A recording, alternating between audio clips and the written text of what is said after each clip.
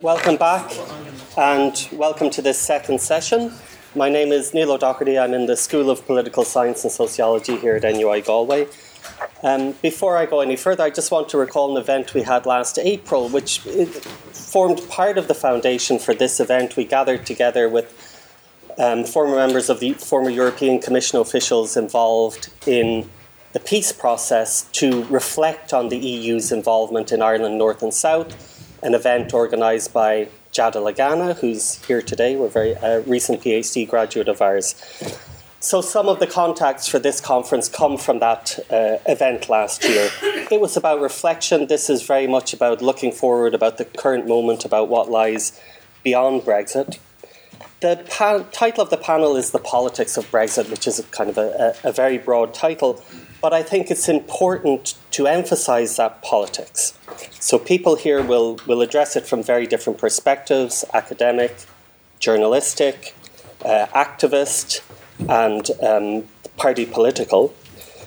But most importantly, we have to keep thinking of Brexit as a political phenomena. And I remember being at an event in Belfast just after the vote, where there were a number of civil servants who said, OK, now the decision's been made, we just have to implement this, and the important thing is to do it as efficiently and, just to do it in the proper way, looking on it as kind of a matter of implementation, a technical and an administrative challenge. But we need to recall Max Weber's distinction between the administrative and the political 100 years ago when he says there is administration and that belongs to one realm, and it's a very, very different realm from the political, which is about struggle, conflict, leadership, and attempts to impose a particular preference. And that's quite distinct and needs to be understood as distinct from administration and from the business of implementation.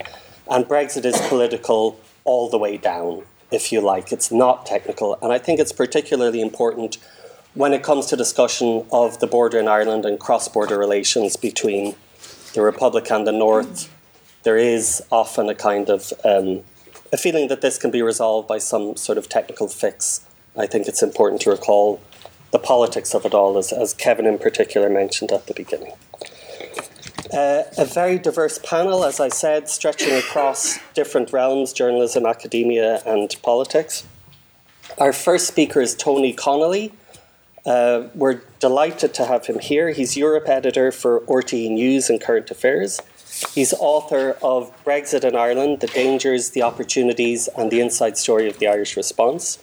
He's been reporting on Europe for RTE since 2001, and all of us he's become really a household name over the past couple of years in Ireland because he's the first person with many of these stories and lives in Brussels. And I'd like you to join me in welcoming Tony Connolly.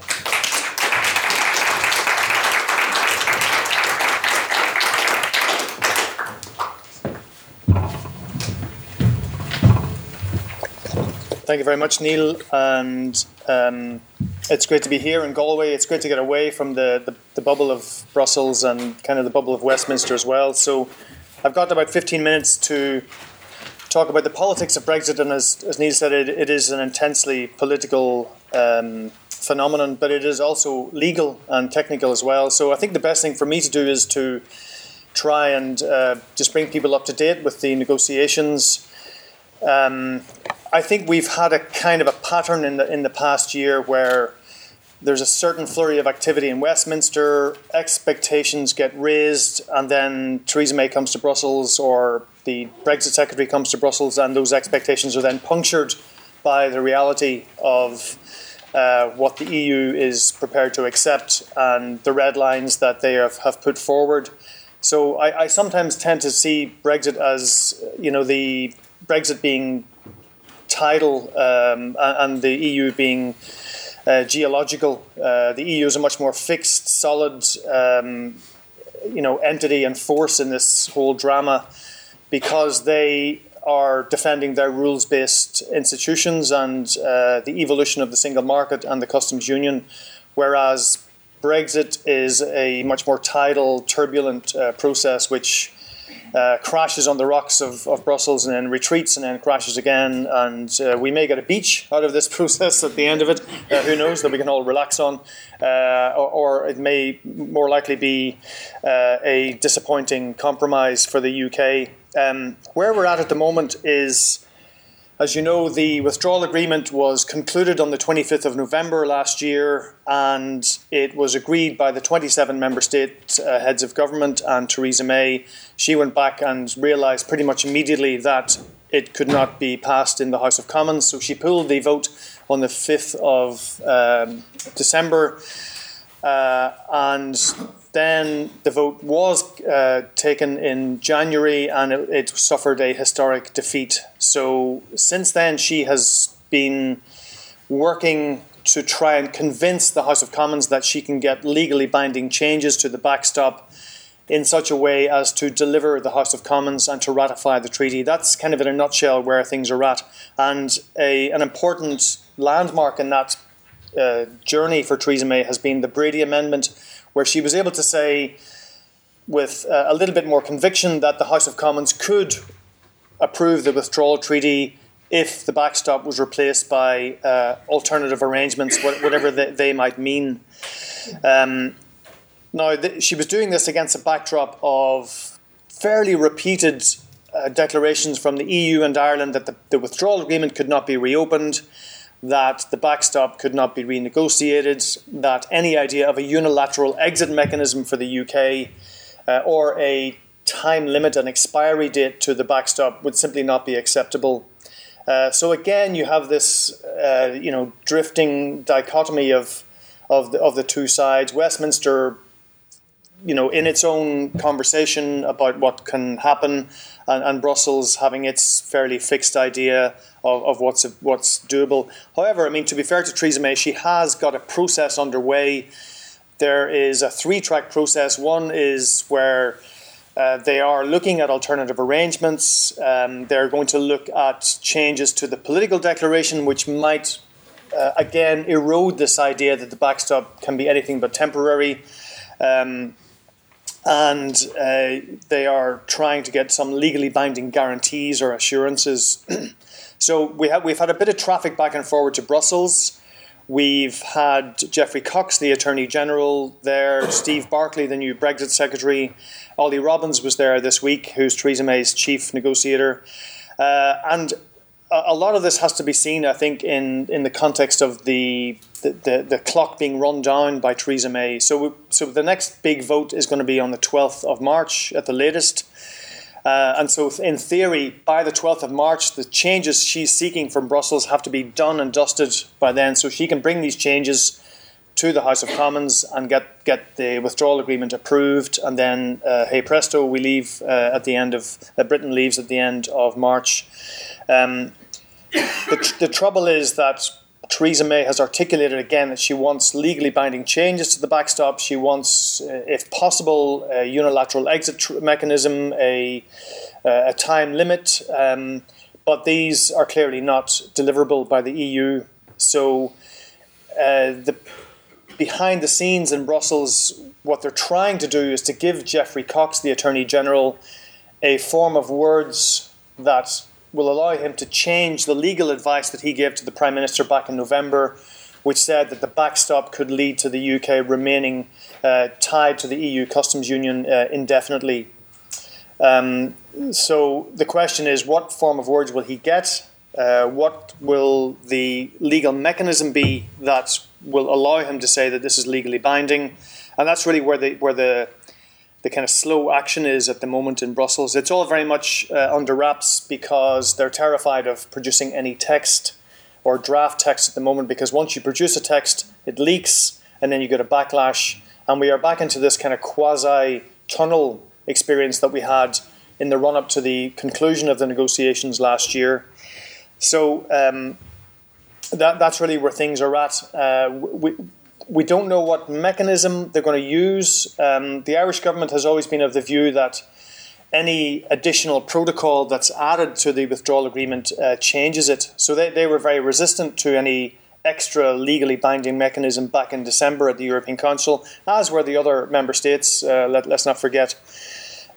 So I think the key determinants of this will be the timing. I suspect that they will produce a form of words at the very last minute to minimise the chance that the ERG, the European Research Group, can see it and tear it to pieces. And I think the form, the content of this mechanism, whatever it is, will determine the form of it. So form follows content, and the content will be something in the territory of the letter that was written by Donald Tusk and Jean-Claude Juncker and sent to Theresa May on the 14th of January. So remember, just before the vote in the House of Commons on the 15th of January, the EU sent a letter to Theresa May basically spelling out that the withdrawal, the Irish protocol is temporary. It's only there as an insurance policy. It's only there unless and until a further agreement supersedes it. So essentially, you could say that Britain is merely looking for that letter to be turned into some kind of legal mechanism to give it much more legal force. Because the DUP and the ERG have said like a letter is not going to cut it. But you can see there's been a gradual narrowing and I suppose softening of the expectations on the DUP and the ERG side. I mean, initially the DUP said we need to get the backstop out completely. Then I think Nigel Dodds of the DUP said, well, we need to get the toxicity of the backstop out completely, which is a very important distinction. So how they do that is going to be key. Now, my understanding is that the more teeth that this form of words has, so that the tougher the language in there, the softer the legal mechanism. As a careful balancing thing. On the other hand, if the language is somewhat anemic, then Geoffrey Cox may look for a stronger legal mechanism. Now, there's talk about a joint interpretative instrument, which is something that was used in the EU-Canada free trade agreements. If you remember when the EU and Canada were negotiating a free trade agreement a couple of years back, it's a mixed agreement, which means all member states and all parliaments have to approve it. And in Belgium's case, because they have this very fragmented federal system, the Parliament of Wallonia, the southern French-speaking region of Belgium, also had to ratify this huge global EU-Canada trade deal, and they objected to it for various reasons. There were concerns about the tribunal, the independent tribunal that would settle disputes, and it was kind of an interesting moment because the Wallonia exports a lot of fruit and vegetables to Canada potentially, and they were blocking this, and yet they were also exporting weapons to Saudi Arabia. So this was an interesting juxtaposition of priorities at the time. What this joint interpretative instrument did back then was it basically interpreted what the text meant, and it sort of spelled out and contextualized what the text meant. It didn't change the text of the treaty, but it sort of explained it, but it was still a legally binding document under the Vienna Convention. So there's been some speculation that this could be the territory for a legal mechanism. My understanding again is that the Irish government is very wary of this. Again, they think that anything added changes the treaty, even though in the CETA case that wasn't the case. So we are waiting now for a fleshed out moment when the European Commission, in the shape of Michel Barnier and Stephen Barclay, the Brexit Secretary, can say, okay, we have a form of words and we're now ready to put this to the House of Commons. Now, there's a bit of unease in the UK because the European 27 leaders are not going to approve this before it goes to the House of Commons. That's, remember, what happened in November, and they got badly burned because they all gave up their weekends to come to Brussels on the 25th of November. They approved the withdrawal agreement, and then the House of Commons rejected it. So next time around, there's going to be, I suppose it's going to be a gentleman's agreement between Michel Barnier and Stephen Barclay that this is what both sides have agreed. Then it has to go to the House of Commons for ratification. And the question there will be, is this a new motion that Theresa May would, I assume, put to the House of Commons with this extra text? Would it be amendable? That could complicate things. But whatever happens, the European 27 leaders, the EU 27, are not going to touch this until they know it's been ratified by the House of Commons. So that does add a bit of uncertainty to the process. The other parallel development this week, as you all know, is the question of an extension to Article 50. Theresa May has made it an article of faith that she didn't want to extend the Brexit negotiations, and she said so in Sharm el-Sheikh at the beginning of the week. 24 hours later, she was forced into admitting that there could be an extension to Article 50, a short technical extension, as she put it. So that's really now a bit of a game changer. That has changed the dynamics a little bit between both sides. I suppose because we're narrowing down the options, like the number of variables in this process are getting chipped away all the time. So what are the implications of a short technical extension? If it's an extension up until the beginning of July, that's fine, because the European elections will have happened at the end of May. Britain won't need to have participated in those elections because the new Parliament only gets legally constituted on the 2nd of July. So they could run the extension up to the end of June.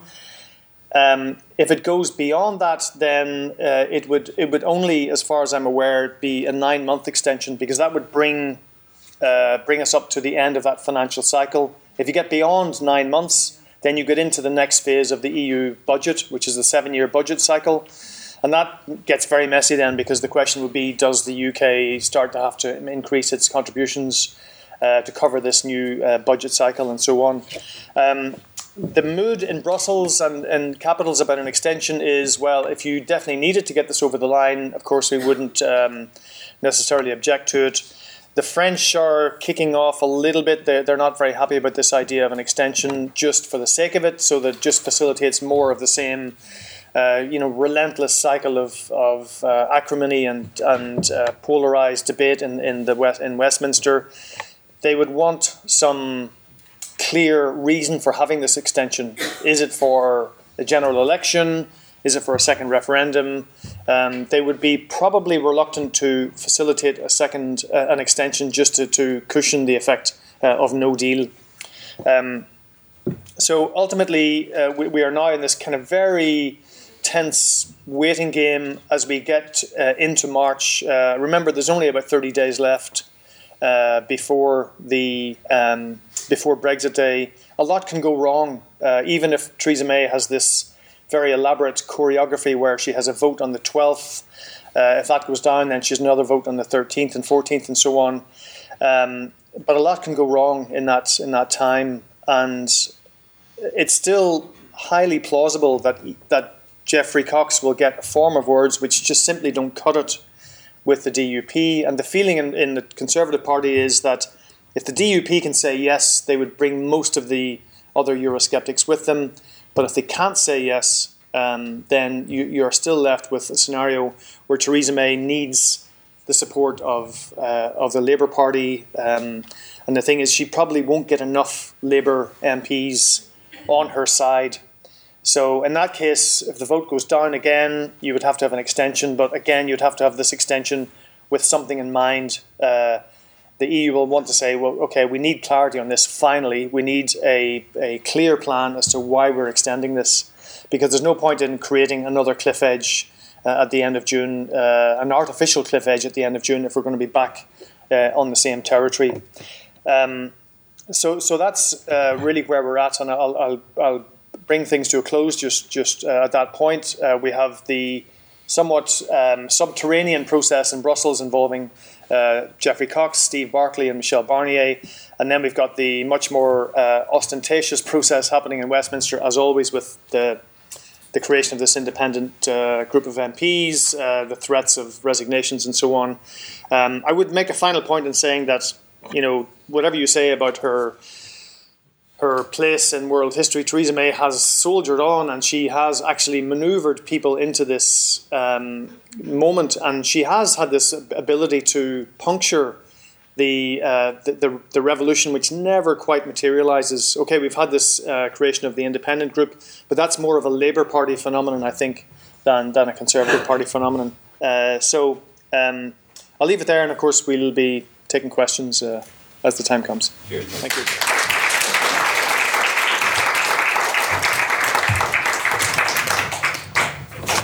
Thank you. Our next speaker is Dr. Steve Aiken. He's Chief Whip of the Ulster Unionist Party and MLA for South Antrim.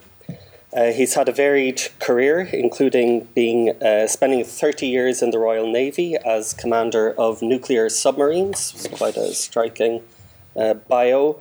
And also served in the Middle East, in Iraq and Afghanistan. Subsequently, he was chief executive of the British-Irish Chamber of Commerce and even a year at an unnamed university in Ireland here, DCU. I'm prepared to say it aloud. And thank you very much for Steve to coming along, and I'd like you to welcome him.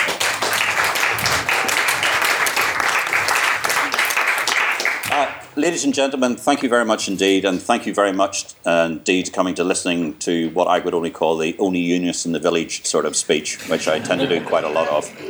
I'm also very conscious of the fact that for this debate and the wider debate, I'm probably the wrong sort of unionist that you want.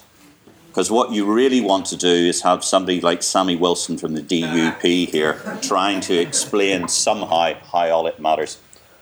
But I'll try and explain from our perspective and to look at some of the nuances of where we're going to. And I'll probably keep it a bit shorter than 15 minutes, so I'll not need to get the 2-minute sign. But I would really welcome your questions and any discussion points you would have afterwards. Because this, for me, is very much part of an outreach. And it's an outreach for a very personal reason. Because in April 2014, along with some of the other people in this room, I was at Windsor Castle. I was introduced to Her Majesty the Queen and to the President of Ireland. We were at that stage, everybody was discussing, this is a fantastic place for British-Irish relationships to be at. Just as we're approaching our century, how can we make it better? What could possibly go wrong? Mike Nesbitt, who was then the leader of the Ulster Unionist Party, and I was a very minor member of an august body called the British Irish Association, and I sat on the board. And when I announced I was going into politics, they all sort of laughed at me a bit. But Mike Nesbitt turned around to me and said, look, Steve, politics in Northern Ireland is moving on. Bearing in mind this was in 2016. Politics in Northern Ireland is moving on. It's moving from orange and green. It's now all going to be about the economy. It's all going to be about how we can make Northern Ireland work for everybody. And I suppose, like a bit of an idiot, I listened to him and got involved in politics. And I had two very clear lines that I had as a politician. The first one is that I am a liberal unionist, and I say that with pride. I believe in marriage equality. I believe in women's rights. I very clearly, as a unionist, want everybody in Northern Ireland to have the same rights as they have in the rest of the United Kingdom. Because I strongly believe that the United Kingdom is best for all of us. The second issue that I was very clear about was that I am a Remainer. I was a Remainer, I will continue to be a Remainer, and I will be a Remainer forever, ever. And I'm a Remainer for three reasons. And I think this comes very closely to what you've been talking about, Tony, and other people here have been talking about the debate.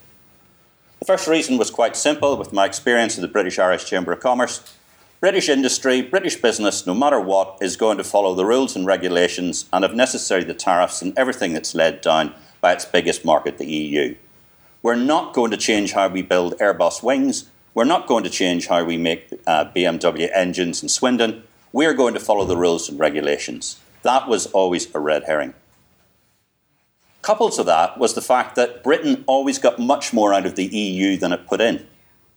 And people never realised that because it was never sold that way. The second issue was a question of security. Now, it's not very often you get somebody who's a nuclear submarine captain standing up in front of you and telling you how security was. But one of the things I've learned is I quite like the idea in the international system of having a speed bump of around about 350 million people between me and the bad guys. And ladies and gentlemen, there is a lot of bad guys out there. What's going on in North Africa? What's going on in the Middle East? What's going on throughout the rest of the international system? What's happening in Russia? What's happening across the Atlantic? I was always told many years ago when I was a senior lecturer at the Defence Academy, and we asked a very senior American general about what was one of the things that we should avoid in life going forward. And he said it very clearly: never live at an inflection point in history. We are at an inflection point in history. And collective security is what the United Kingdom's been doing since the 1700s. Always get somebody else to come and deal with your security and help fight your wars and do all those sorts of things in the widest sense possible is a process that we've been doing. And British politics has always been about pragmatism until recently. And one of the biggest things that's actually happened in the British body politic, and I know people will argue against this, is we've actually put ideology into the British political system. Britain doesn't do ideology, or it didn't. It does now. And that is a very fundamental change in where we're going to as well. Because that led on to the third reason why I was a Remainer. Because I thought it would completely polarise politics in Northern Ireland. And it has, in a massive way. It has done it in a way that has taken somebody who's like me, who is a unionist, who voted to remain, has now been forced to put themselves into a camp where they're trying to make me into an extremist, as being perceived as my other fellow people here on the island of Ireland. I am a classic John Hewittist. For those of you who don't understand, I'm British, I'm Irish, I'm European, I'm married to an American, my kids have got 3 passports, I'm also an Atlanticist. I am a citizen of the world. And when I sit round a table and Theresa May sits opposite me, and I tell you what, if ever if you want to have a fascinating experience, never sit around a table with Theresa May. I can tell you it's probably one of the dullest afternoons you're ever going to have. But when she says, all these citizens of the world, I say, I am a citizen of the world. And by the way, Prime Minister, I was awarded the OBE for defending our nation.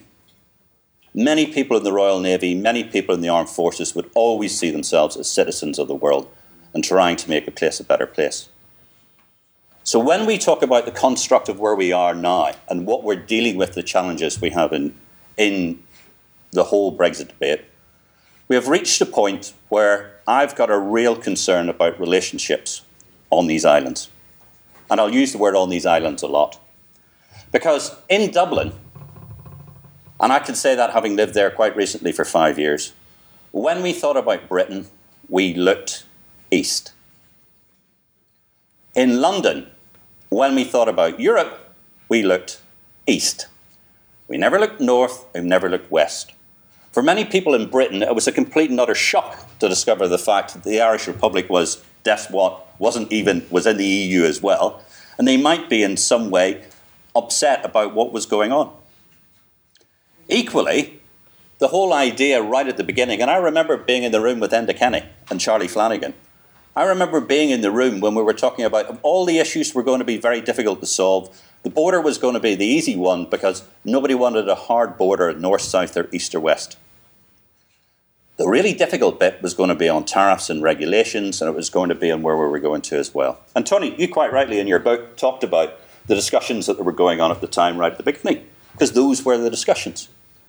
But the border then became a negotiating tactic, and it developed a life of its own.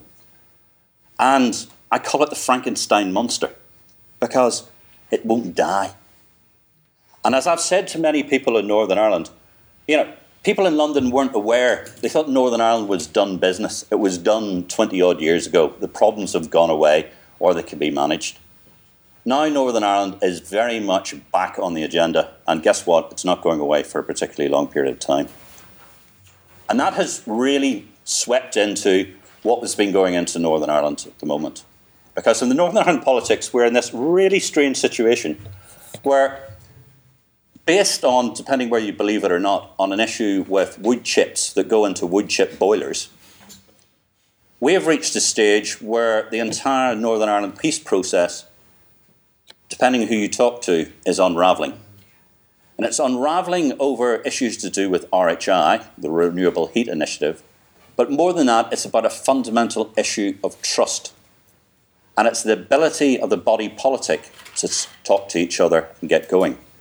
And to me, the key to this, and this is very much the sort of the issue it had been, sort of Northern Ireland, in many respects, is not yet grown up enough yet to be able to make the big boy decisions that they're supposed to be able to make, for a variety of reasons, rightly and wrongly. And one of the things that if you're a marriage, if you go into a school and you're dealing with an issue with children who come from a dysfunctional family, the first thing you look at is not the children, you actually look at the parents. And one of the issues with the parents here, particularly in Dublin and in London, there is not the degree of trust and understanding that there was. I've sat in the room with senior Irish politicians, the most senior Irish politicians, and they were specifically using language about the border, which I would have expected to come from Sinn Féin. I've also been in the room in London listening to senior British politicians who make derogatory comments about Ireland that would never have been made 2 to 3 years ago, would never have been made by David Cameron. But those comments are being made now. And it's megaphone diplomacy. People are shouting past each other. So we must get to the point where we get to a position to re-establish those relationships and how we need to do them. And then, to add to the joy of it, we brought out the backstop. Now, the backstop in its place is if it was about making sure there was no impediments to trade, north, south, east or west, there wouldn't be an issue. But it's not. As has been pointed out by Lord Trimble and Lord Bew, and despite the fact that many people try and sort of argue against it, it is in fact, if the backstop came into place, it would fundamentally undermine the principle of consent in Northern Ireland. And I will argue that with anybody. With Northern Ireland to be run through a series of specialist and joint committees that there is no democratic accountability and process in with Northern Ireland able to interact with, that undermines the principle of consent. But further to that, one of the things that has been mapped out about the backstop is the backstop covers the areas of the Belfast Good Friday Agreement, the 142 areas and the 333 sub-areas that go to that. That permutates every element of life in Northern Ireland in one way or another.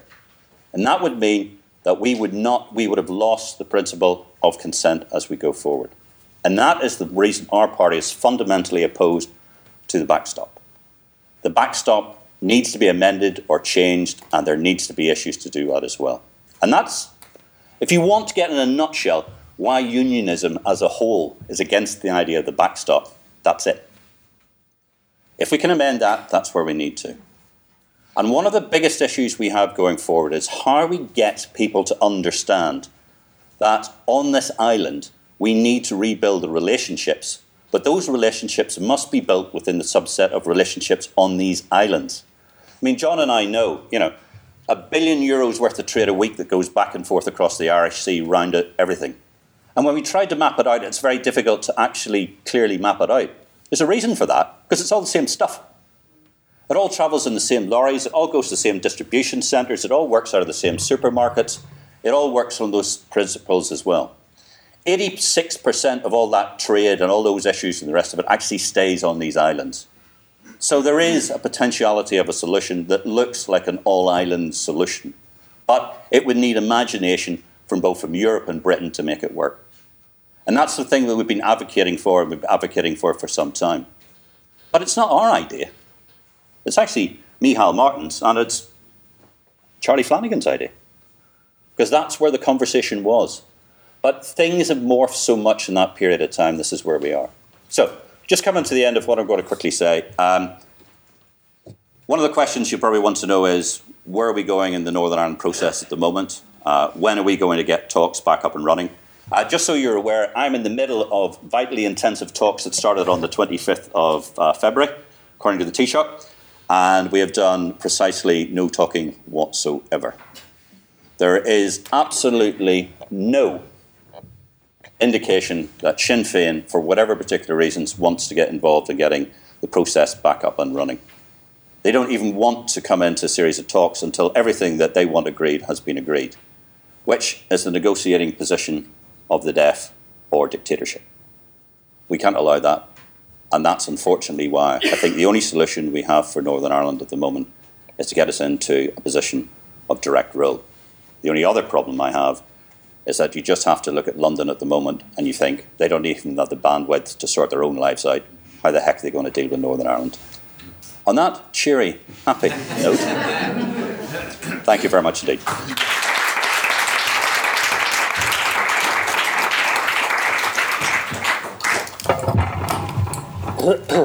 Thank you very much. Our next speaker is Dr. Anna Bailey. She's a political scientist specialising in British and Russian politics. She obtained her PhD in political science from University College London. Her book, Politics Under the Influence, Vodka and Public Policy in Putin's Russia, was published in 2018. She's previously worked in the UK Civil Service and is now editorial consultant for Briefings for Brexit, an academic website making the intellectual case for Brexit, and serves on the committee of the Campaign for an Independent Britain, the UK's longest-running membership organisation campaigning for UK exit from the EU. Thank you.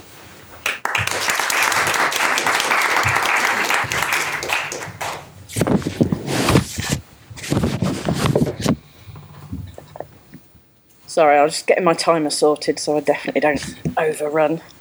Well, thank you very much for that introduction, and I'd like to say a special thank you to the organisers of this conference, so Dan and Catherine, for inviting me to be here. It's a real honour for me to be able to be here and get the Irish perspective on Brexit. I think that's something really important, given how divisive this issue is, that if we are to move forward, even if we don't agree on everything, we really need to understand each other's point of view.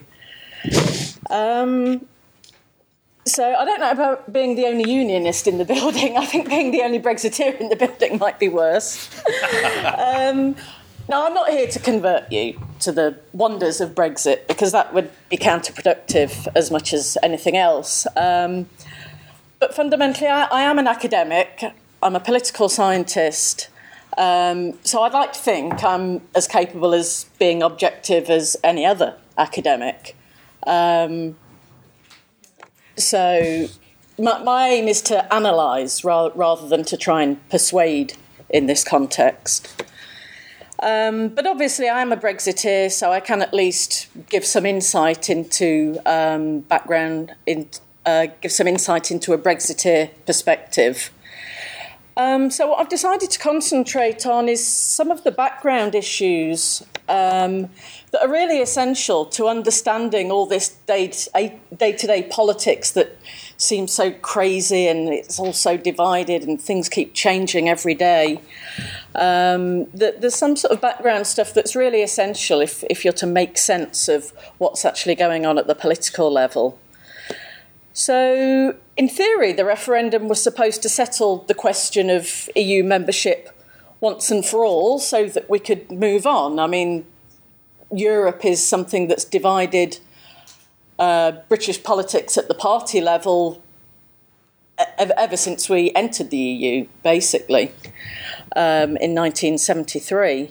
But rather than drawing a line under it and deciding the issue once and for all, it's kind of done the opposite and opened a whole can of worms and actually entrenched divisions in both politics and in society. So the first really important point I want to make is the huge divisions that Brexit has either caused or revealed, depending on your point of view, in British society. So why is that? And I think there's two main reasons. Firstly, this is the first time in British history that a referendum has resulted in the public going against the establishment view. And that's opened up this crack for people to sort of contest the result and say, well, maybe we shouldn't Brexit after all, maybe we should have a second referendum. That I think really wouldn't have happened if we'd have voted to remain. I don't think we'd now be talking about having another referendum on should we actually stay or leave in case someone's changed their minds. But the second and perhaps the more important factor is that Brexit has become not just about the political question, but has fundamentally come to define people's very identities. You either identify as a Brexiteer or a Remainer. And it's like a civil war. Professor Robert Toombs has made this point. He's a member of Briefings for Brexit, one of the co-founders, but he's also a historian based at the University of Cambridge. He's written an article comparing Brexit to the English Civil War of the 17th century. So it's really polarised society and defined identities at a very fundamental level. And there's some excellent research recently been published by Professor Jeff Evans in Brexit and Public Opinion, which was published by the UK in a Changing Europe, which is sort of an academic think tank, if you like. So in mid-2018, 2 years after the referendum, so this is a whole 2 years after the referendum, 94% of people still identified as either Leave or Remain. And this is very different to whether you identify with a political party, because 1 in 5 people has no party identity. But only 6% of people have no Leave or Remain identity. Moreover, and this is a quote from Evans, the social and emotional intensity of these Brexit identities, held by almost everybody, is far higher than those found for political parties. So the identities are both broader and deeper. It's fair to say that Remain is the more socially acceptable identity. Leavers often keep quiet about it for fear of judgment or professional consequences. And so you've had these groups emerge like Briefings for Brexit, which was founded basically in the first instance to give a voice to those academics, which is obviously a very pro-Remain arena, to give a voice to those academics who were in favour of Brexit and felt like they were being silenced in a way. And another organisation called Leavers of London, set up by a lady called Katie Harris, which was basically, again, for people who are working in professions, say, or areas of the country where it is socially unacceptable to be a Brexiteer, for them to be able to, it's almost like a safe space in the modern terminology, to provide a safe space for them to come together and talk with like-minded people. So why is this social division important in policy terms? When policy is tied so closely to identity, emotion dominates over all other interests, economic interests, for example, and people are much less inclined to compromise. And this actually reminds me of, in many ways, of the peace process with Sinn Féin and the DUP, for example. Now, I always say that if an alien from space came down with no emotional involvement in this process, they would say, well, there's a really obvious compromise solution. Why doesn't the UK rejoin EFTA, which it was a founder member of, and participate in the EEA, so still remaining a member of the single market? So it's sort of, you're getting rid of all the political cooperation stuff, but you're still in the single market with the economic cooperation. And that would seem to be a fairly reasonable compromise between the two parties. And this actually used to be a fairly standard Eurosceptic plan for EU departure. But because of this identity politics, moderate policies and compromises have been rejected by both sides. The debate has really gone to the extremes. So what might seem to be an obvious, sensible compromise solution has been rejected by just about everyone. There's 3 main reasons, I think, for this. There's the refusal of some politicians to accept the referendum result. So there's no incentive for Remainers to compromise. They may as well try and get a rerun of the referendum and hopefully get a Remain vote. And you've obviously got the highly funded People's Vote campaign.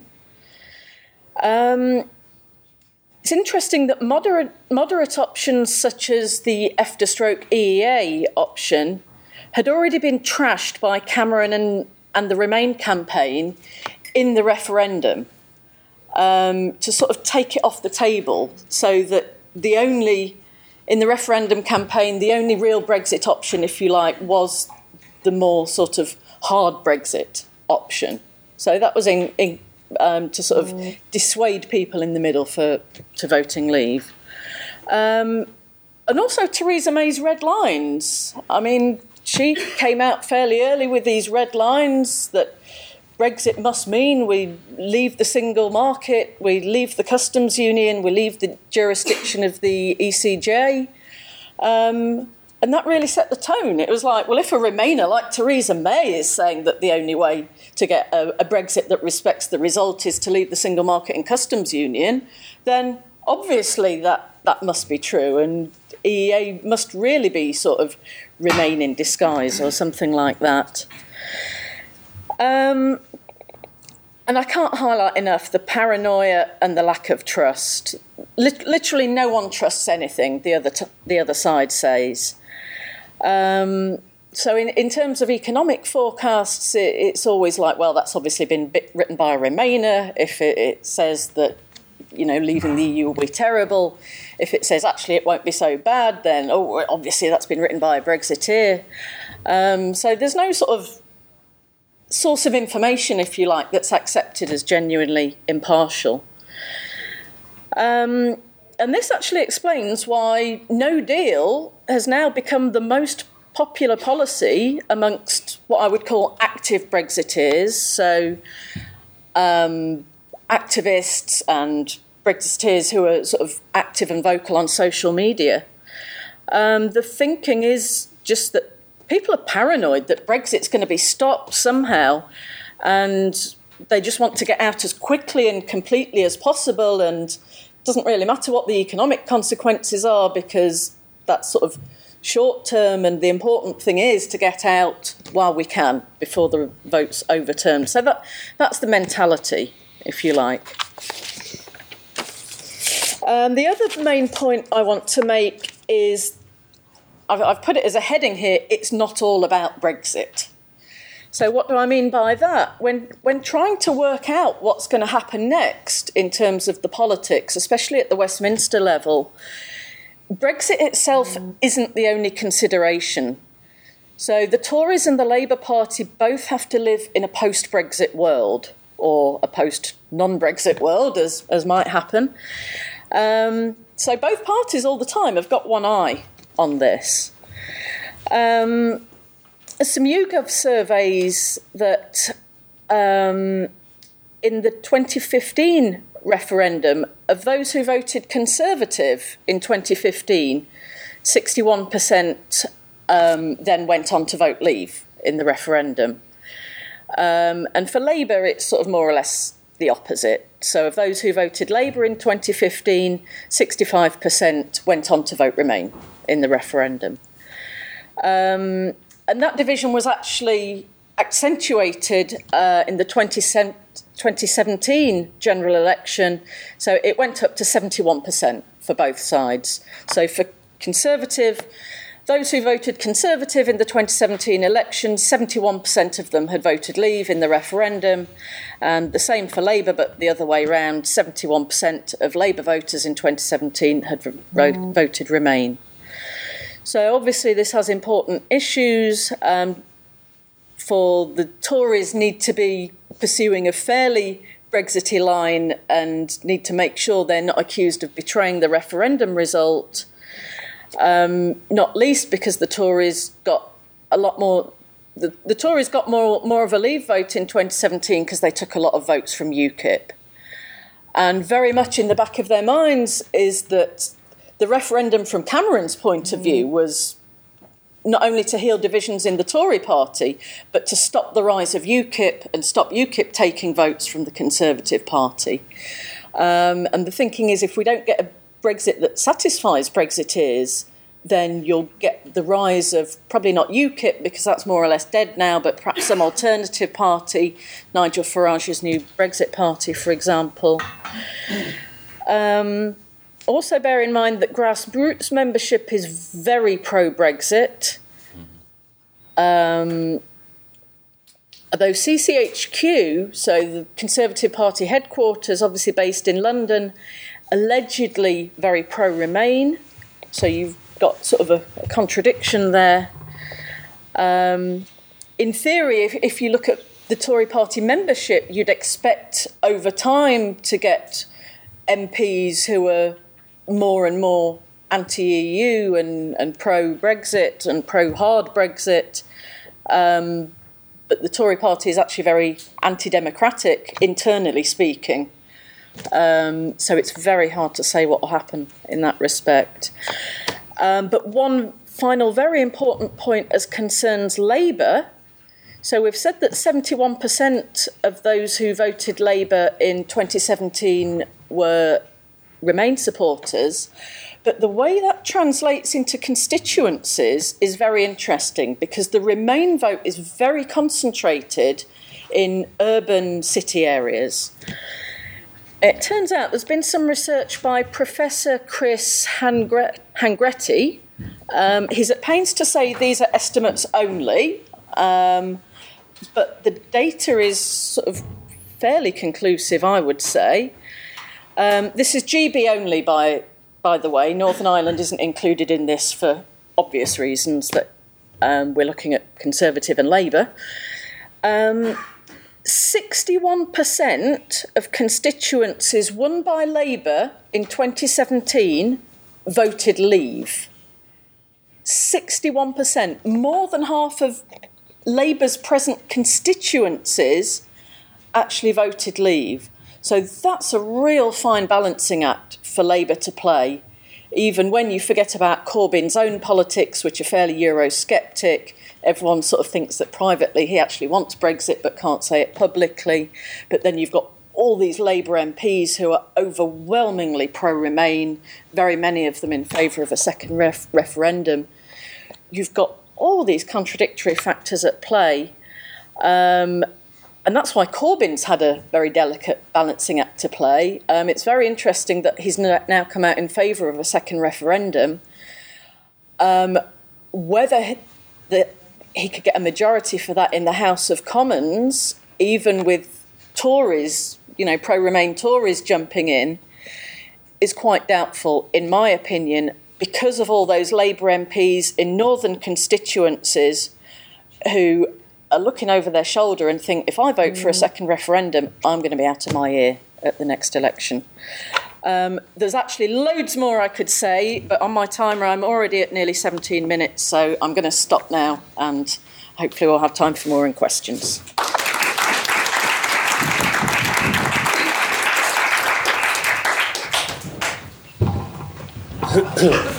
Our final speaker in this panel is Dr. Mary C. Murphy from UCC. She holds a Jean Monnet Chair in European Integration, is a lecturer in the Department of Government and Politics in UCC, and specialises in the study of the European Union and Northern Ireland politics. She's the author of Northern Ireland and the European Union, The Dynamics of a Changing Relationship, and most recently, Europe and Northern Ireland's Future, Negotiating Brexit's Unique Case. She was also in 2015, she was awarded a Fulbright Schumann Fellowship and was based during that time at George Mason University in the United States. Thank you.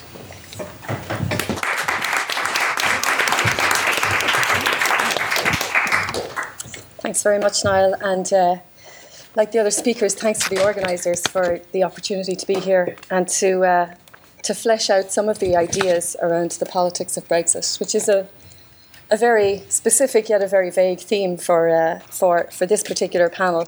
I'm going to focus explicitly on Northern Ireland and the politics of Brexit. And I'm going to start with a positive observation, because I think it's important that we have some context in terms of how we understand how Brexit has played out in Northern Ireland. And that positive context is that Northern Ireland has changed, and it's changed really quite fundamentally over the course of the last 2 to 3 decades. And I say that as somebody who lived in Northern Ireland during the 1990s and was back there earlier this month. It's a fundamentally different place, visibly for the most part. And it's a very positive development and outplaying of the peace process, which began in the 90s or even previous to the 90s. But in other ways, however, I think it's important that we acknowledge that progress in Northern Ireland, political progress in Northern Ireland, and the process of community integration and reconciliation has actually been very slow, despite the visible outward signs of positivity. And as Steve alluded to it, relations between the two political blocs in Northern Ireland remain unstable, and the collapse of the Stormont Assembly is very much a testament to the continued absence of trust. And again, I pick up on Steve's theme about how the absence of trust has played a very important role, not just in Northern Ireland in a domestic sense, but in the context of Brexit as well. And that type of environment where you don't have deep trust, or even shallow trust between the two sides, it's characterised by lingering disagreement and tensions between the two communities. And that contributes to the ongoing polarisation of the communities there. And I would make the point that it's a vulnerable point in any peace process. And progress can be derailed by unexpected and unanticipated developments. And Brexit is precisely that. If we think about Northern Ireland before Brexit, so if we consider for a moment Northern Ireland's relationship with the EU prior to the 2016 referendum, there's an important contextual context there. We can make some observations about what the EU meant in Northern Ireland. And, in truth, it was a largely uncontested issue. The political parties, they certainly differed in terms of how they viewed the European Union. But not to the point where this prevented engagement on EU issues or even engagement with each other on European Union issues. And the EU, for its part, supported Northern Ireland's peace process in a financial sense, but also practically as well. And that support was welcomed. And to be fair, it did spur some degree of cross-community engagement in Northern Ireland. So the tenor of that relationship during that period, much of it, of course, was filtered through the power-sharing institutions there and also the North-South bodies after 1998. It permitted what was a functional and a pragmatic form of engagement with the European Union. And that approach was largely able to coexist with what were very differing political perspectives on Europe, ranging from Euroscepticism on the one hand to, high-level and strong support for the EU on the other hand. So simply put, the EU, it was not an area of intense political competition in Northern Ireland. It certainly evoked difference and division, but it wasn't, EU issues were not politicised and rarely had a polarising effect. And indeed, prior to 2016, there was no party in Northern Ireland, not a single party there, even those with Eurosceptic tendencies, which was calling for the UK to leave the European Union. So fast forward then to the referendum itself. And as we know, the outcome of the referendum, such as it was, but bear in mind that in Northern Ireland, there was a vote in favour of remaining within the European Union to the tune of about 56%. But what it effectively meant, the referendum was a catalyst for an uncontested issue becoming contested. And the referendum resulted in the EU becoming an additional source of contestation in a vulnerable Northern Ireland. In other words, what was previously unpolitical was now political, became political. And we observed the politicisation of Brexit in Northern Ireland in 3 very distinct ways. And the first way is the EU and Brexit, they just became an issue of increased salience. Public concerns about Brexit were substantially in evidence, although that's become much more pronounced, I would suggest, only in recent months. Secondly, opinion on the EU and Brexit became much, much more polarised in Northern Ireland. And in particular, there were very differing interpretations of what the vote meant, particularly between the Unionist and Nationalist blocs. And to some extent, this exposed a divide, perhaps a growing divide, as Steve has testified to. And thirdly, there was an expansion in the number of actors and citizens as well, and organisations who were now engaged by the European Union and the question of Brexit. not just political parties, but increasingly citizens, many living around the border in particular, but also interest groups and business. And I've been a little bit critical in the past of how late interest groups and businesses in Northern Ireland were to this particular discussion.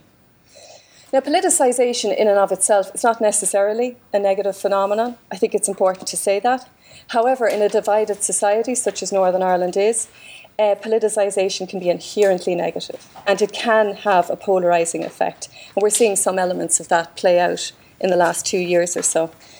Needless to say, the preferences of nationalists and unionists quite simply are different. Their interpretation of what UK withdrawal from the EU means differs. Their formulation about Northern Ireland's future status as a sort of insider-outsider, however that pans out, is also different. And if you use that measure, it's clear that Brexit has polarised political relationships in Northern Ireland. And it's also resulted in a politicised debate. And I suppose the constitutional connotations which are associated with that and now built into that conversation, they have further fuelled mistrust and antagonism between the two political sides in Northern Ireland. And I think what's most crucial to understand is that they've done it at a very vulnerable moment in the peace process. The peace process is a process, it's not a moment in time. Having said that, if we take a step back and if we look at how precisely polarised Northern Ireland is on the question of Brexit, I think that question deserves some interrogation. And the first point I would make here is that despite political differences between the two camps in Northern Ireland, there's a shared understanding across the political divide that Brexit is problematic, and that's shared by unionists and nationalists alike. In fact, Northern Ireland is particularly vulnerable, and some of the analysis produced only in the last week has really made that very, very obvious. Another important point about that, however, is, and I think this point is sometimes overlooked in the broader analysis, in Northern Ireland, as in any region of the UK, it is the most socioeconomically deprived segments of society which are likely to be hardest hit by any potential economic fallout from Brexit. And it was this cohort of society in Northern Ireland, the most economically vulnerable, who were also the most prone to political violence during the Troubles. Brexit may also exacerbate economic inequalities in Northern Ireland as well. And if that happens in conjunction with growing polarisation on other domestic and local political issues, that has the capacity to breed instability and to lead to a regression in relationships and a dissatisfaction with the political status quo. So there's a complex and there's a very toxic interplay between the economic effects of Brexit on the one hand and their impact on stability in Northern Ireland. The second point I would make here in relation to looking at how Brexit is interpreted in Northern Ireland is that all political parties in Northern Ireland are opposed to a hard border on the island of Ireland. But the problem arises in relation to the process of how you reach that particular outcome. So there are very different ideas about how a hard border can and should be avoided, even though some of those ideas aren't necessarily well fleshed out. But political parties in Northern Ireland have tended to intertwine their competing national aspirations with proposals for a possible Brexit deal. So we see nationalists talking about so-called special status for Northern Ireland. And some nationalists, admittedly, are inclined to see this as a stepping stone to United Ireland. And then on the other hand, we see unionist insistence on Northern Ireland leaving the EU alongside the rest of the UK and on the same terms. And that seems to prevent what might be termed some sort of creative Brexit solution. And all of this continues to breed an atmosphere of mistrust and disagreement between the two sides. Now, Steve mentioned the backstop. I almost, when I say the backstop now, use a really bad adjective. But the formula for dealing with Northern Ireland's unique circumstances has now boiled down to the backstop.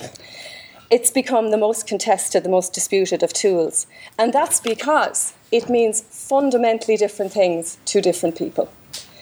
The core unionist community in Northern Ireland, as Steve attested to, feel deeply aggrieved by this particular proposal and by its inclusion in the withdrawal agreement. They're not alone in their opposition. Conservative Party MPs share some of their grievances, although you might question the extent to which that is motivated by other factors aside from Northern Ireland.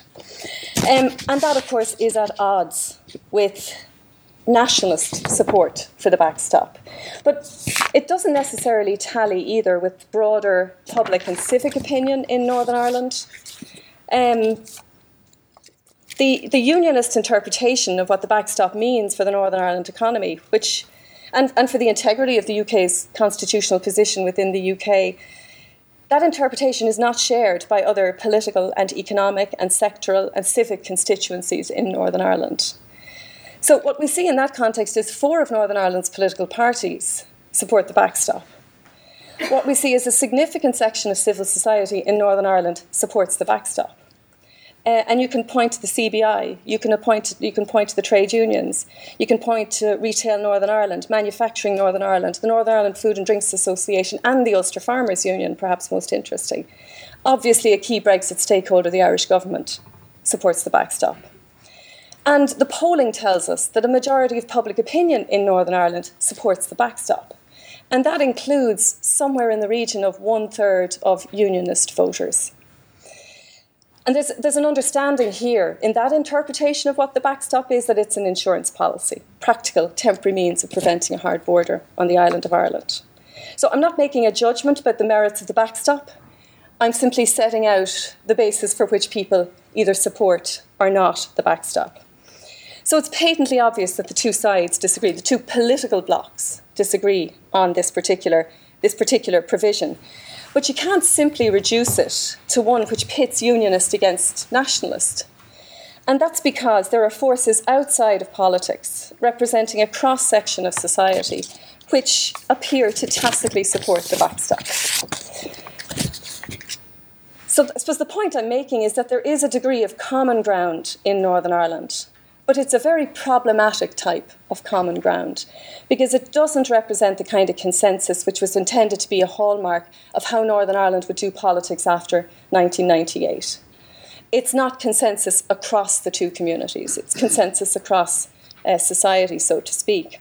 Now, we need to understand Northern Ireland's political difficulties in order to understand more precisely how all of this has happened. We also need to appreciate that unexpected Westminster arithmetic has been hugely problematic as well. The collapse of the power-sharing institutions contributed to some, I would say, poisoning of relations between the two blocs in Northern Ireland. But more importantly than that, it closed off some really important avenues of influence, not just for political parties, but for civil society interests as well.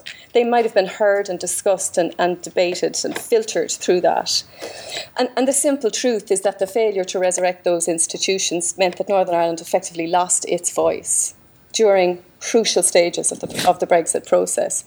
And the irony of all of this is that Northern Ireland has never been so intensely discussed since the days of the peace process during the 1990s. And by not having a role in the broader Brexit conversation, Northern Ireland was not afforded the opportunity to flesh out any consensus, any cross-party consensus on the Brexit issue. So what we're likely to see now as this process pans out is an imposed settlement, which may or may not enjoy the support of some or one of the communities there. And the problem with an imposed settlement like that, particularly in a place like Northern Ireland, which is in transition, is that it invariably lacks the necessary, not just the consensus, but also the legitimacy for it to be broadly acceptable. And again, maybe one of the tragedies of all of this is Northern Ireland in the past has been able to reach compromise and reach consensus at crucial times in its development on very, very contentious and difficult issues. And there was a whole series of factors which facilitated that.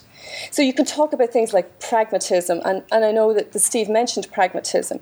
Pragmatic economic calculations have been important in terms of helping to shift political parties. And that might be particularly important in this context. Timing and sequencing, that's also been important. Time to bring constituencies along. Language, and I share Steve's concerns here, the use of moderation in language is always important during challenging negotiations. Raw necessity, safeguarding your aspirations, having to make sacrifices, having to compromise. the British and Irish governments on the same page. That was a seriously important hallmark of earlier negotiation periods. And sometimes, let me just add, financial support has also been a useful tool in terms of prodding political parties and political blocs. Now, none of these conditions are really in evidence today when we look at the Brexit situation in Northern Ireland. So where do we go from here? Well, I would argue that the British government and Westminster face some very stark choices in managing the withdrawal agreement and the question of the backstop. And that's because decisions about Brexit, as it pertains to Northern Ireland, have effectively been left to the British government and to Westminster MPs.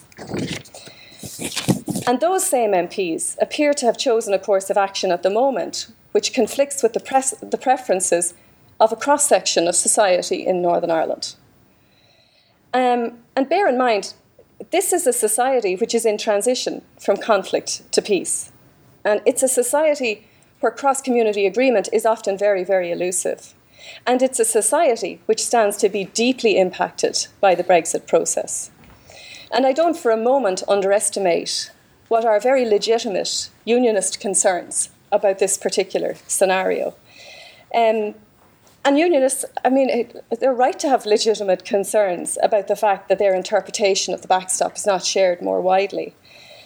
And, you know, if I'm to be frank, it's possible that one day those concerns might prove to be prophetic. But nevertheless, despite its evident toxicity, Brexit has somehow managed, at this very late stage, to elicit some degree of cross-community support for the withdrawal agreement. Maybe even reluctant cross-community support for the withdrawal agreement and the backstop. And the question now is, should that be disregarded?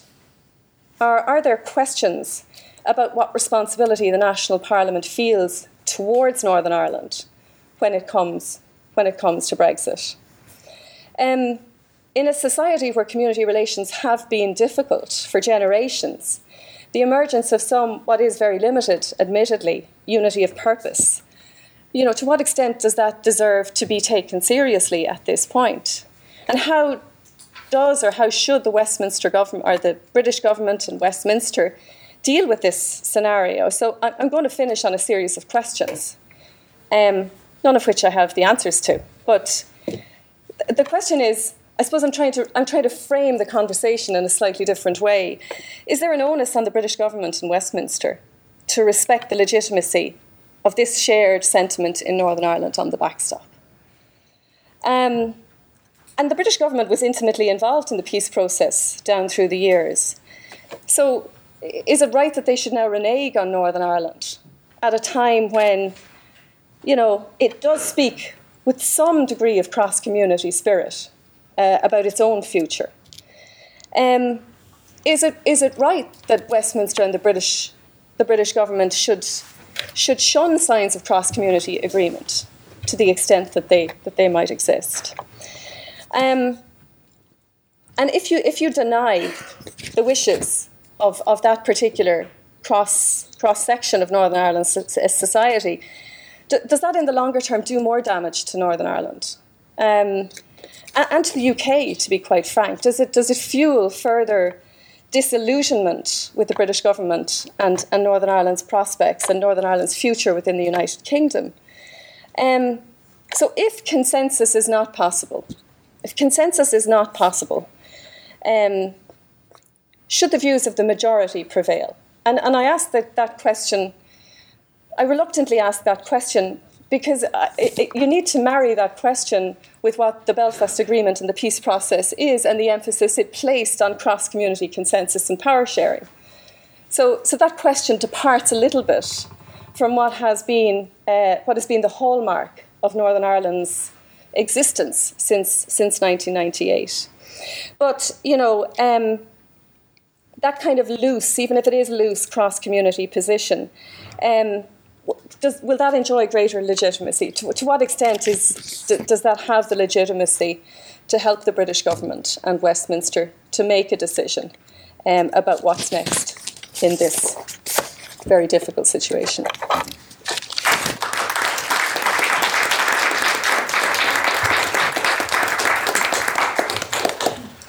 Thank you very much, Mary. Thank you to all our speakers.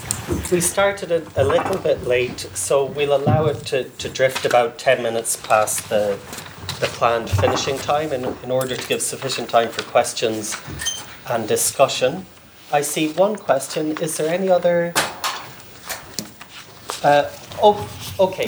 So we'll take a couple of questions together. Deirdre, then Kevin, and then you. So go ahead.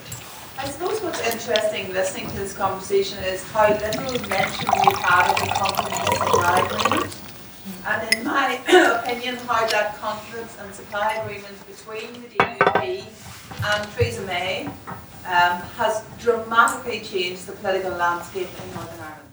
So as you know, Theresa May called a disastrous general election, went into a pact with the DUP to maintain power. The idea that doesn't change the political landscape is ludicrous. She agreed to uphold the Good Friday Agreement with rigorous impartiality.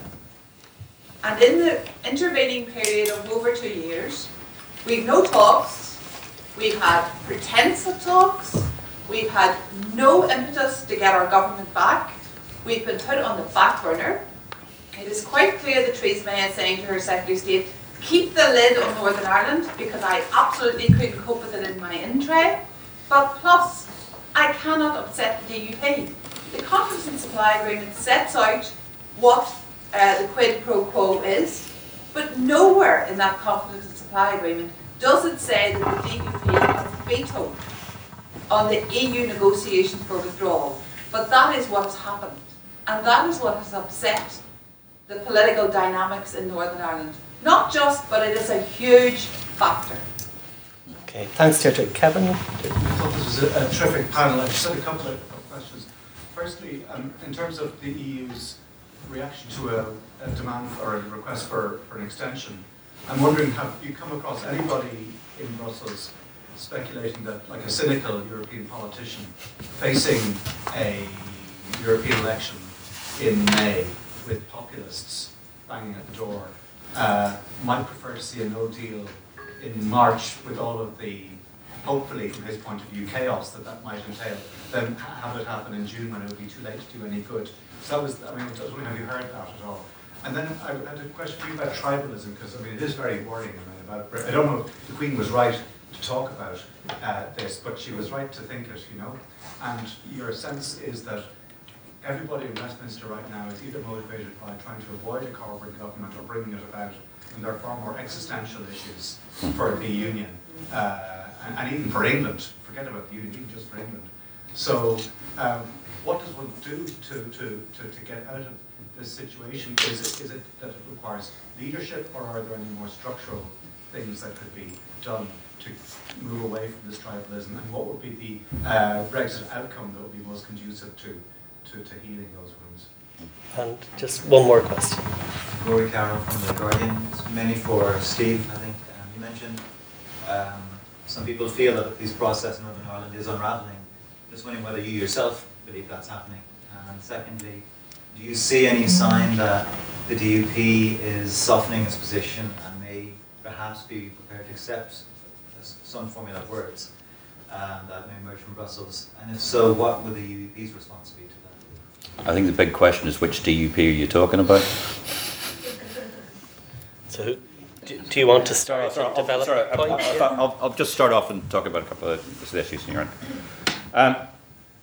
One of the issues, and it's one of the questions we have as a unionist party, is specifically where the DUP are at. Because I got to be honest with you, I don't actually think many people in the DUP are actually unionists. They're Ulster nationalists. In many respects, they're ultras. There is an ultra movement within the DUP that's focused around certain MPs. One who seems to spend more of his time in sort of Sri Lanka than he does anywhere else, and Sammy Wilson.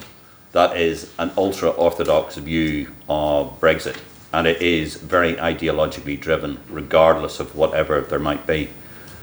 You see the language from the likes of Jeffrey Donaldson and the rest of it, which seems to be much more looking to try and find a way through. And you can see language from the likes of Gregory Campbell, who is being interpreted as being much more sort of closer to some sort of deal or a breakthrough or some sort of arrangement, they can do that as well.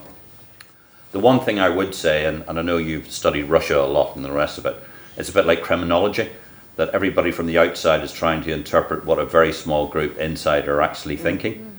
And one of the big issues within the DUP at the moment is that there is a massive sort of schism that's built around this ideology of what they want to do. There are people within the DUP who seriously believe a hard Brexit is what they want, because that would be able to deliver them a hard border, and if a hard border, that would sort of start as part of it would reinforce the divisions on the island, and for them, that would be electorally successful for them for going to the future. That is an absolutely anathema to us in the Ulster Unionist Party, which is why we in the Ulster Unionist Party, be very clear, is that we want a deal. We want a deal that works. We want a deal that works north, south, east and west. But the backstop is the fast track towards pushing us more and more towards this extremism where we need to as well. And we will keep on saying it. And I think there was somebody else who was talking about the question, Adira, you're talking about sort of the role of civil society in Northern Ireland. There's two observations I'll make about that. The first one was during the Remain campaign itself, to actually get some of these people to get off the fence. They were so embedded in, you need a proctologist to get them off. And the same people who were quite recently willing to stand in a line and blame the DUP didn't actually come out and say the same thing. The other answer is the Sinn Féin should go and take their seats in Parliament. They wouldn't say it. So they have now become politicised. And you find at exactly the same moment, and the Farmers' Union is a really interesting one, at the autumn show in Balmoral, nearly every single one of the farming groups were going up to Diane Dodds and saying, well, behind the scenes I don't necessarily agree with what the Farmers' Union is saying, but I just need to be seen to be saying it. But the fundamental thing for civil society in Northern Ireland is they put their heads above the parapet. They were politicised. They were there to support Theresa May's deal, and Theresa May at the last minute pulled it. But they're now in the political arena. And as I said to them, I said, welcome to the Nolan Show. Anybody who doesn't know, Stephen Nolan is a particular journalist in Northern Ireland who runs like a shock, not allowed to use the word shock jock, am I? No, not allowed to use shock jock. He's got a very popular sort of radio show in the morning. That is, that has helped. That degree of politicisation means that element of civil society are now retreating rapidly. And when I mean rapidly, I mean rapidly. And just so that you're aware of, we recently had a by-election for a council seat in Carrickfergus, and there's a lot of very middle class areas in Carrickfergus, and we're out knocking the doors. And I can tell you right now that the DUP line that we're going to save the Union and we're going to make sure there's a hard Brexit was resonating strongly across all those electorate. And that to me is something that's significantly worrying, because that completely gives the lie that in some way there is a cross-community support and growing support for a backstop deal, because that's not true. It's not happening. There's nobody in my office in Ballyclare's knocking on the door and said, Steve, you need to go out and support the backstop. I tell you what, they walk in my office and knock lots of times every day and talk about lots of things. I don't see the support for the backstop. And bearing in mind, I'm a Remainer. I don't have to go and hide myself. That's what's happening. But sorry. Who else would like to come in? I can take up Kevin's point about the extension and whether there are different capitals that might be tempted to let the no deal happen, and then have the message resonate through the European Parliament elections. I think the different capitals are very concerned, especially in France. They're very concerned about Brexit spilling into the European elections, because Emmanuel Macron is trying to position himself as a new champion of the pro-European centre up against the far right in France, and he's very reluctant to see the Brexit issue lead in to the extent where the National Front in France could say that, look, Brexit happened 3 years ago, the people voted, great exercise in democracy, and they're still preventing them from leaving. So that's why they're reluctant to have the extension get tangled up with the parliamentary elections. But I would have to say that the unveiling of the chaos in Westminster has been its own advertisement for the difficulties of trying to leave the European Union. And you've seen that public support for the European project has risen across the EU in virtually every member state since Brexit happened. In fact, when they were drawing up the political declaration, which, as you know, sits alongside the withdrawal agreement. It's a non-binding declaration, but it sets out the mandate for the future relationship. And part of the one of the three elements that were supposed to go into this political declaration was the notion that life outside the EU cannot be seen as better as it is inside. You cannot have the same benefits, because they wanted to send that signal across the European Union. They actually took that out in the end, because it was self-evident to people that life is not necessarily better if you try to leave the European Union. So the question of the extensions is now, because she has formally admitted that this might be an option, they can start the discussion. There's been a lot of informal wargaming at legal services level in Brussels about what it might mean for the European elections and so on. And the conditionality of the request will also become an issue in the coming weeks, but they're just now getting to grips with that. Could I come in on that? Yeah, just to add to that about the extension. You've got to factor in as well Nigel Farage's Brexit Party, which is now officially registered as a party with the Electoral Commission, was basically founded as, I hate to use the word, but like a backstop against an extension, which is predominantly now seen by Brexiteers as even an extension, a very time-limited extension is seen as a betrayal, because it in these sort of polarised times, it's seen as a way to stop Brexit. If we don't get out on the 29th of March, then it opens up the possibility that we won't get out at all. Now, bearing in mind that EU elections are, I think, the only kind of election in Britain that's on the basis of proportional representation, I think there's a very real danger that, it could get the highest share of the vote, as UKIP did. So the last thing the EU elites would want, I would say, is however many MEPs from Nigel Farage's Brexiteer party just in the EU Parliament to cause trouble. Mary? Yeah, the confidence. You couldn't have scripted that electoral outcome, to be perfectly frank, the way the figures fell. And there's no doubt about it. The DUP having that privileged position has been an obstacle to the nurturing of any sort of consensus within Northern Ireland on anything related to Brexit. But I do think, nevertheless, if you look at the DUP as a party and the way in which they operate, the way in which they behave, they often tend to moderate their position when there's a belief that the position is simply not feasible or the victory is not winnable. So there's an issue of timing here, and I from my perspective, I would certainly perceive some softening of the DUP's narrative on this particular question. Now, it's regrettable that we've had, nearly 2 years now of the DUP being able to, being Northern Ireland's voice, effectively. There's an issue of leadership here as well, and I suppose I reference Theresa May and the Conservative Party here as well. Sometimes being a leader involves very brave decisions and very difficult decisions. And she hasn't necessarily been willing to take any of the opportunities for demonstrating leadership when it comes to challenging the DUP. So there's been a series of features of the DUP in the confidence and supply agreement, which have definitely been an obstacle in terms of progressing Brexit. But I would tentatively suggest that there are some holes being poked in the depth and the strength and the intensity of the DUP's position.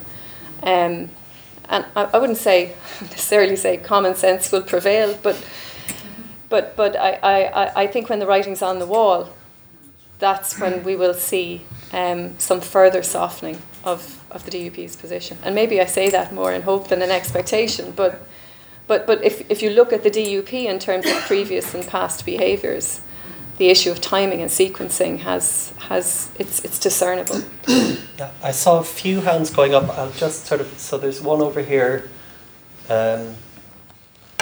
one here, and one there. Okay, so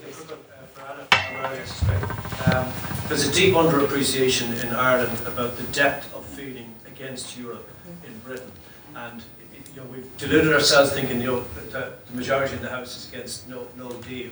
We get that, but the bottom line is the middle of England is still divided 50-50 anyway, and it will be after all this is done. Can you help us understand what that could lead to if we don't pay adequate regard to those who still have a deep antipathy to the EU in any outcome? Just how troublesome could it get? What it would lead to for whom? What's the situation? So if the political sort of direction of travel here is to find a way, and I'm part of that, and to generally land reasonably softly, there will still be a whole load of people who don't like that outcome, and most of them don't live in a wealthy part of England. Mm-hmm. So, are we looking at trouble in the streets or some other version of that 10 years from now? If whatever is unsettling those genuinely decent people has not been properly addressed in the outcomes? I mean, you're certainly right that there's a widespread feeling amongst many areas of England in particular that they haven't been listened to, Yes. and that there is a very deep history of Eurosceptic thought, Eurosceptic feeling, and I mean that's what led to the rise of UKIP, because people were thinking, we at least want the option of a referendum to get out, and no one's listening to us. In terms of, I think if you're talking about actual people on the streets, I think the biggest risk to that is if we ended up not leaving. I think if it was a soft Brexit of some kind, whether it be May's deal, which obviously keeps very close alignment, or say remaining in the single market, I do think that would pacify a lot of people, actually, because a lot of these things are symbolic, and obviously once we're technically out of Europe and out of most of the political stuff, I think I can't quote any exact opinion polls, but ironically, from polls that I can remember, but I can't remember the source, unfortunately, staying in the single market is fairly popular. It's mainly the political stuff that people want to get out of. So ironically, what do you mean by the political stuff? the non-economic stuff, let's put it that way. The CAP I would define as political, ECJ. Regulatory alignment? But you can't be in the single market without the ECJ. You can't. The ECJ, the single market, can only function because of monitoring. I think regulatory alignment, where it relates to economic stuff, is more sort of acceptable. But the trouble is that for the single market to function, that requires this supranational infrastructure of the European Commission, the Court of Justice, the Court of Auditors, and so on. I mean, as Sabine Weyand said, member states trust each other, but not spontaneously. They trust each other because the rules are there, and there is an arbitration, and there is enforcement, and there is monitoring. And I think that's been fundamentally difficult for the polity in the UK to fully grasp. That the single market is great, and I think the Labour Party talks about a close relationship with the single market. I mean, to me, that's meaningless. I mean, the Labour Party as a unit doesn't really talk about anything cohesive because there's so many different views, and Corbyn's just having to balance so many balls in the air all at once. So I'll take another question. I haven't forgotten the people who put their hands up, but Terry, go ahead. Well, My question actually has to do with the discussion which was just had, which is that I've, over the last several weeks, been personally curious as to whether or not there was anybody who was willing to proactively defend what became the Corbyn position in the last couple of days, which is a very soft Brexit, or the Norway or EFTA solutions. Because maybe, as an American who lives in Ireland and has dual citizenship, I'm that Martian standing outside of it and saying that's a very attractive looking solution. But I wonder whether, if you're inside, the reason that hasn't got much play is that it in fact isn't actually supported by anybody. That is, it doesn't accomplish what Brexit is supposed to accomplish if you're in favor of Brexit. And here, I'd just like to mention immigration. It's bizarre that we've had this discussion to this point and immigration hasn't come up with. Because Norway doesn't stop immigration. No, yep, you're absolutely right. And then from the point of view of the Remainers, Norway eliminates all of this sort of cosmopolitan European citizenship stuff that Remainers are emotionally committed to.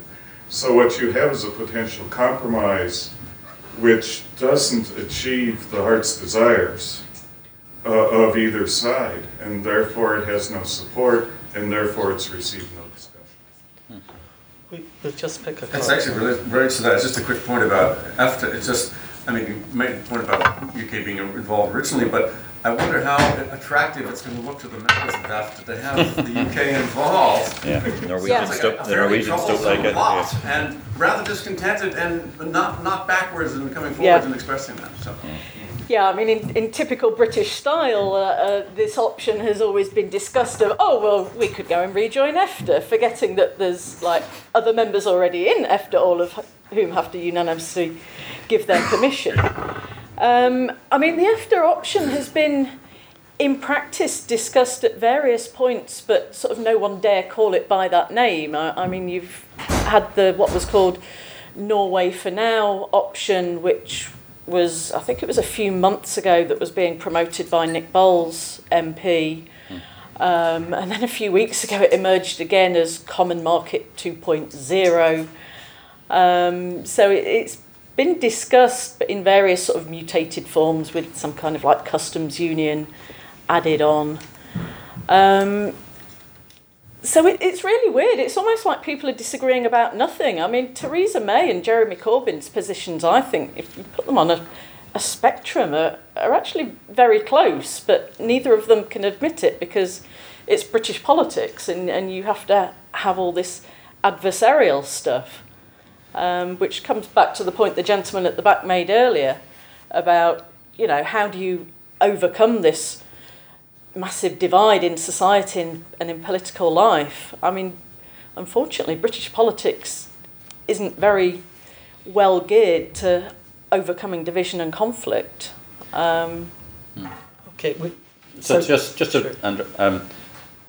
There is an enormous amount of discussion on what we call the LWO option, the least worst option, and everybody's talking about what is the minimum we can get away with. And I have talked to all political parties, and there was always, until fairly recently, there was presumption that it would look something a wee bit like Norway. But as the Norwegian Prime Minister explained to me quite recently, it'd be nice if somebody would have asked us first. But that was the presumption it was going to. The thing that has really changed in the last 2-3 months, I think, is the whole ideology thing has taken charge. And I'm not sure that is still on the table. I just genuinely don't know, and that's a concerning bit, because we've moved from, it doesn't matter what you call it, it's a customs union, but call it whatever you want, but come up with some solution that looks vaguely like that makes it work. So we do a fudge on the ECJ, we do a fudge on this and all the rest of it. We've always done fudges. It looks a bit like this, it'll be an interim, we'll get over it and we'll move on. that was the least worst option, and said, well, that's where we'll get to. But over the last couple of months, we haven't got there. And there is a beginning of a sense that maybe that opportunity's passed. So that is I think that's quite a concerning place to be. Let me just take the one final question and then give everybody on the panel a chance to say their last piece and respond to anything they may not have responded to yet. Brendan? I was just struck by a lot of the arguments you were making. I was trying to step in as you were presenting yourself as a Brexiteer, and I was trying to step into the Brexit space. Obviously, I'm not in that space, but it's a great intellectual exercise to do. And what sort of was missing was this Brexit imaginary, which I've heard sketched by Rees-Mogg and then the Institute of Economic Affairs and their Plan A. And you didn't really spend as much time suggesting what would be a plausible or coherent, argument, serious argument for what you would get with a no-deal Brexit, or where you would go, why Brexit even more profoundly. I mean, if you look at the free trade piece that Boris Johnson sometimes talks about, the biggest deliverer of free trade is the EU itself. So there's free trade with South Korea right now, and there's a welter of free trade deals in the Commonwealth countries like New Zealand and Australia. They're much more difficult. But surely from a British perspective, if free trade is your big prize, you're leaving an organisation that actually has a track record of delivering free trade so that you can then sign a Canadian-style free trade agreement with the organisation that's signed a free trade agreement with Canada. It's a Monty Python. It doesn't kind of make real straightforward British pragmatism. It just doesn't make sense. I don't see the big, serious intellectual argument for Brexit. And I'm trying to be generous. I'm trying to say there must be some. There's always two sides, right, to a proposition, you would think. But I'm just thinking, this really doesn't profoundly make any. Even if I step into those Brexit boots, I just can't see it. Okay, well, the boots are, in terms of free trade, that free trade agreements don't necessarily deliver free trade or the type of free trade that you want or is beneficial to your particular country. Free trade isn't just a single thing. Free trade agreements deal with tiny regulations in thousands of different areas. So the Brexiteer thinking is that, firstly, the EU has a very poor track record in delivering free trade agreements because you've got 28, hopefully soon to be 27 members, and they've all got to, with different economies, and they've all got to somehow balance their interests. And that because the UK economy is so different to your typical European economy, the type of free trade agreements that we are getting aren't particularly beneficial to the UK economy.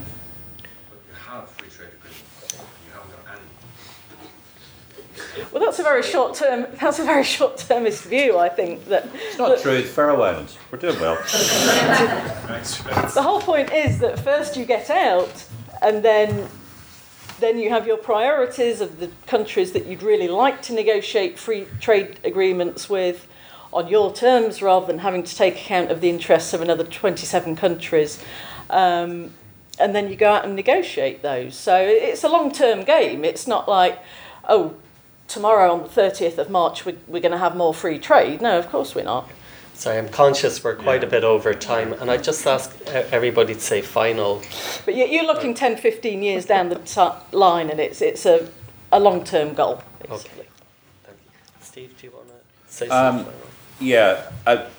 This is a message to you, the audience, and to talk to anybody you can, or any influencers you can reach base with, particularly here in Ireland, to try and get the relationship between Britain and Ireland back on track.